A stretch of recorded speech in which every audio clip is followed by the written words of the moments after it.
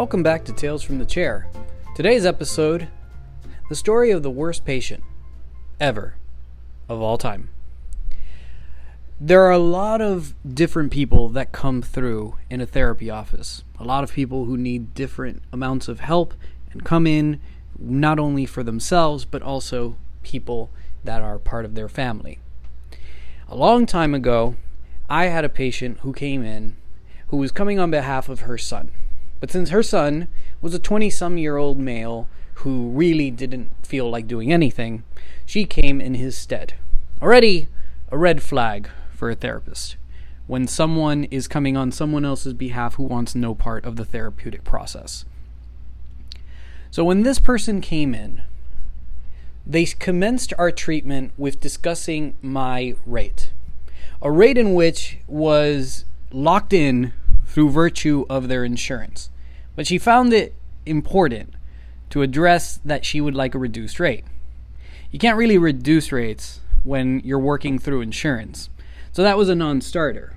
But rather than just accept that as an answer, she deliberated the virtues of pricing in insurance and how mental health is important in moving forward. But eventually, she did relent and we continued with the session.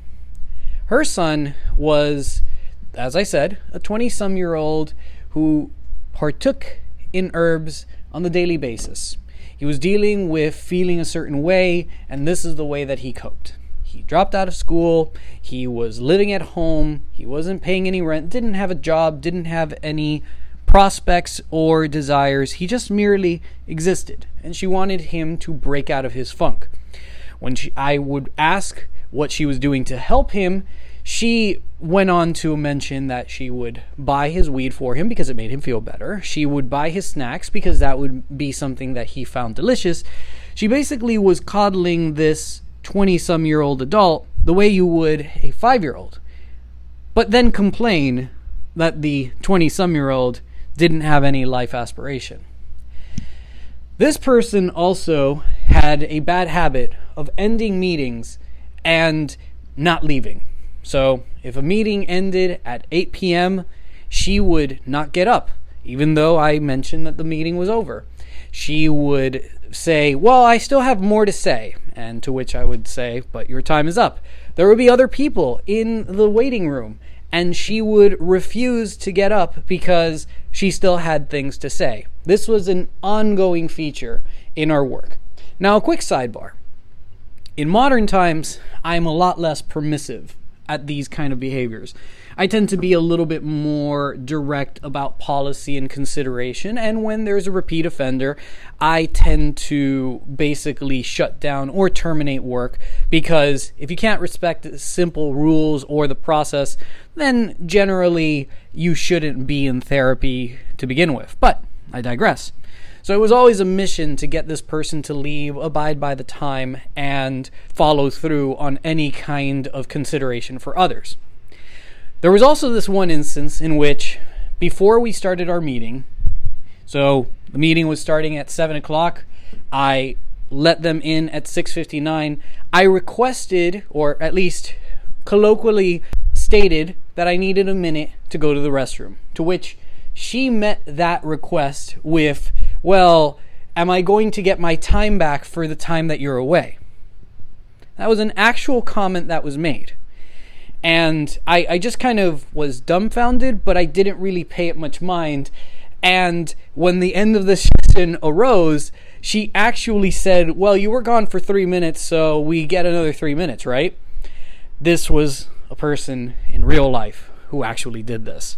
There was also another instance in which I started a session 2 minutes late because of a person before them, and she also threw a fit at the person beforehand about being on time. It's almost like this is a cartoon character, how unreal this person's behavior was. But once again, I was very tolerant once upon a time, because you want to help as many people as you can, so you let a lot of things slide, but I digress.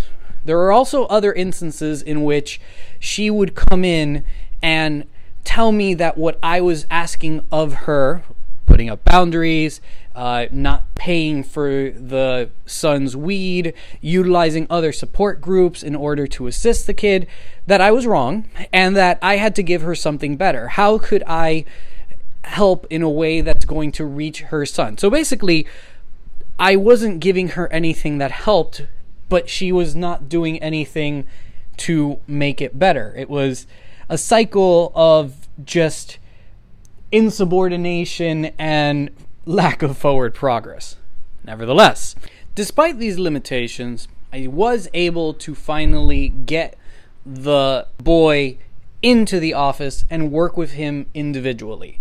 And what a mess that was. So maybe this should be titled the worst family of clients ever, but this person not only was relatively belligerent about coming in for treatment, but then would completely misunderstand the reason by which he was coming in.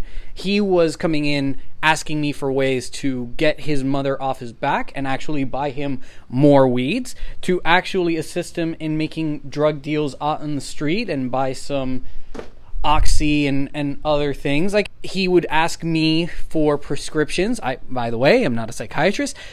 Eventually, he would start bringing his girlfriend in, and that was a whole just hot mess that was also present because they were coming in arguing about how they were cheating on each other, but it was legitimate cheating because the other person was inconsiderate. This one time, the girl went out clubbing because, as she said, she wanted to go out dancing.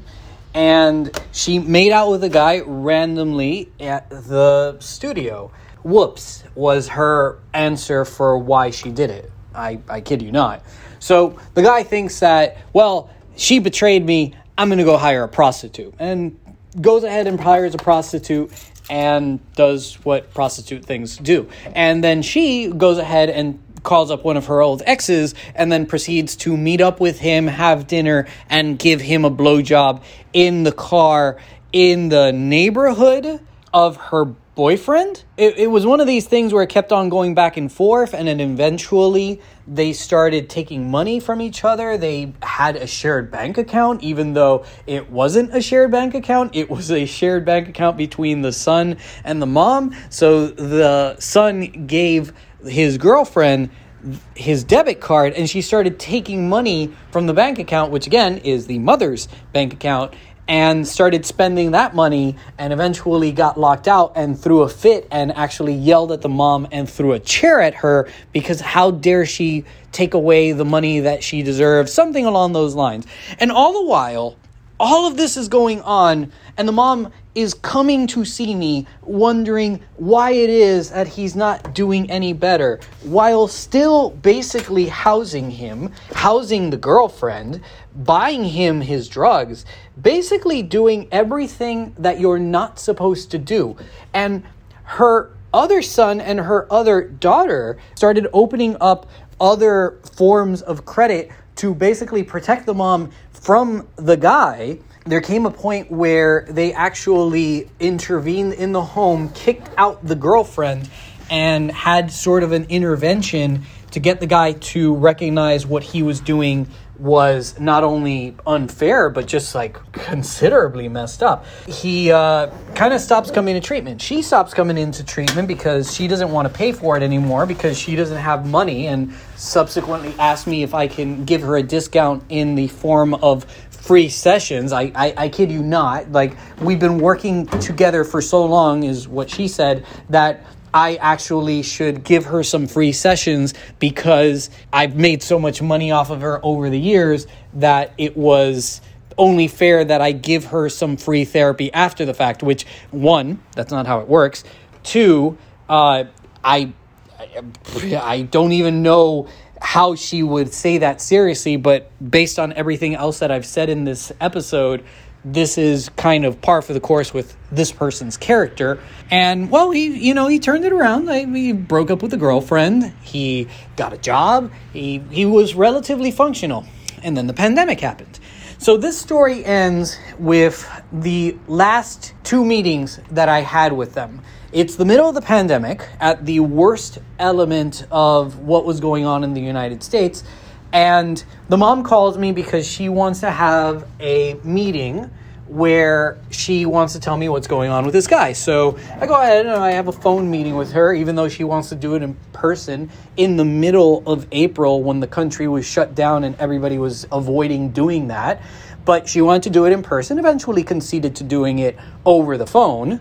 And so she calls me and starts telling me that unfortunately she's got the Rona and that she is really struggling with it, and she's been having trouble breathing and really having a tough time with a go about it. This was not exactly the most healthiest of people in the world, but she wasn't worried about herself. She actually was worried about her poor boy because he had corona and now he couldn't go to work because they don't let him go to work. This guy had a job that for some reason, still active during this point in pandemic, he still wanted to go to his job even though he tested positive for the coronavirus. She wanted me to help him because she felt that he could get suicidal if he can't go to work, and then proceeded to try to get me to write a document saying it's okay that he could go even though he's positive. And I guess I should point out that he had a job that, again, for some reason was still active and was in the public. So he was going to be around people with a full-on positive state for coronavirus, and his mom is asking me to do something about letting him go to work. They were willing to get other people hurt so that he wouldn't have his feelings hurt. So I told her that not only was that unethical, but why she was continuing to allow him to basically be so selfish, and that I would not agree to any of this kind of stuff. But she kind of ignored what I had to say and still set up an appointment for him to call me. So I figured, well, let me give it the old college try. And I proceed to speak with him on the phone. He also wanted to see me in person, knowing full well that I knew he had coronavirus. And he met with me on the phone and was telling me that he really needed this job because he wanted to get the $200 from the job so that he could go on a trip in the next few weeks with his new girlfriend, and that he really needed this money and his mom wasn't going to give him the money. So he did not care about possibly infecting other people and just was gung-ho on, well, I'll just get my friend to take a test and I'll use his test and then just say that I came out negative and whatnot. So at that point, I told him, you know what? No, this is not okay. If he is not going to report himself and not go to the work and agree to that, then I was going to report him for public endangerment. So he told me, well, I'm not going to do that. I need my money and you should be my therapist. You should be helping me to make me feel better. And I told him that's not what therapy is. And I immediately ended it there. I notified him of our termination, and his mommy, the original client from the beginning of the story, went ahead and messaged me this wall of text that her dear sweet boy was really hurt, that I was not willing to help him, and that she would greatly appreciate it if I did not tell the authorities about what he was doing, because it would really hurt his job and it would make him be sad, and that if I could just spare him the frustration and just let him do this one thing, kind of just absent of reality. Needless to say, I told her I could not comply, and I went ahead and I called his job, anonymously to report that there was someone on staff that was coming in with a test. I did not name the name. I did not tell him that I was this therapist. I gave this anonymous report for public health standards, and I am unaware of what happened next with the story, but it kind of is a great endpoint for just the person that I was dealing with and this family that I was dealing with for such a prolonged amount of time, that is the way that they went out, with a proverbial bang of selfishness and just outright delusion. And with that, we're done for today. If you like what you heard, feel free to like and subscribe. Follow us on Apple Podcasts, Google Podcasts, Spotify, and all the rest. And if you want to share your thoughts, you can follow us at Some Tales From on Twitter, or you can email us at sometalesfromthechair@gmail.com. Best wishes, stay safe out there, and don't be the worst patient I've ever seen.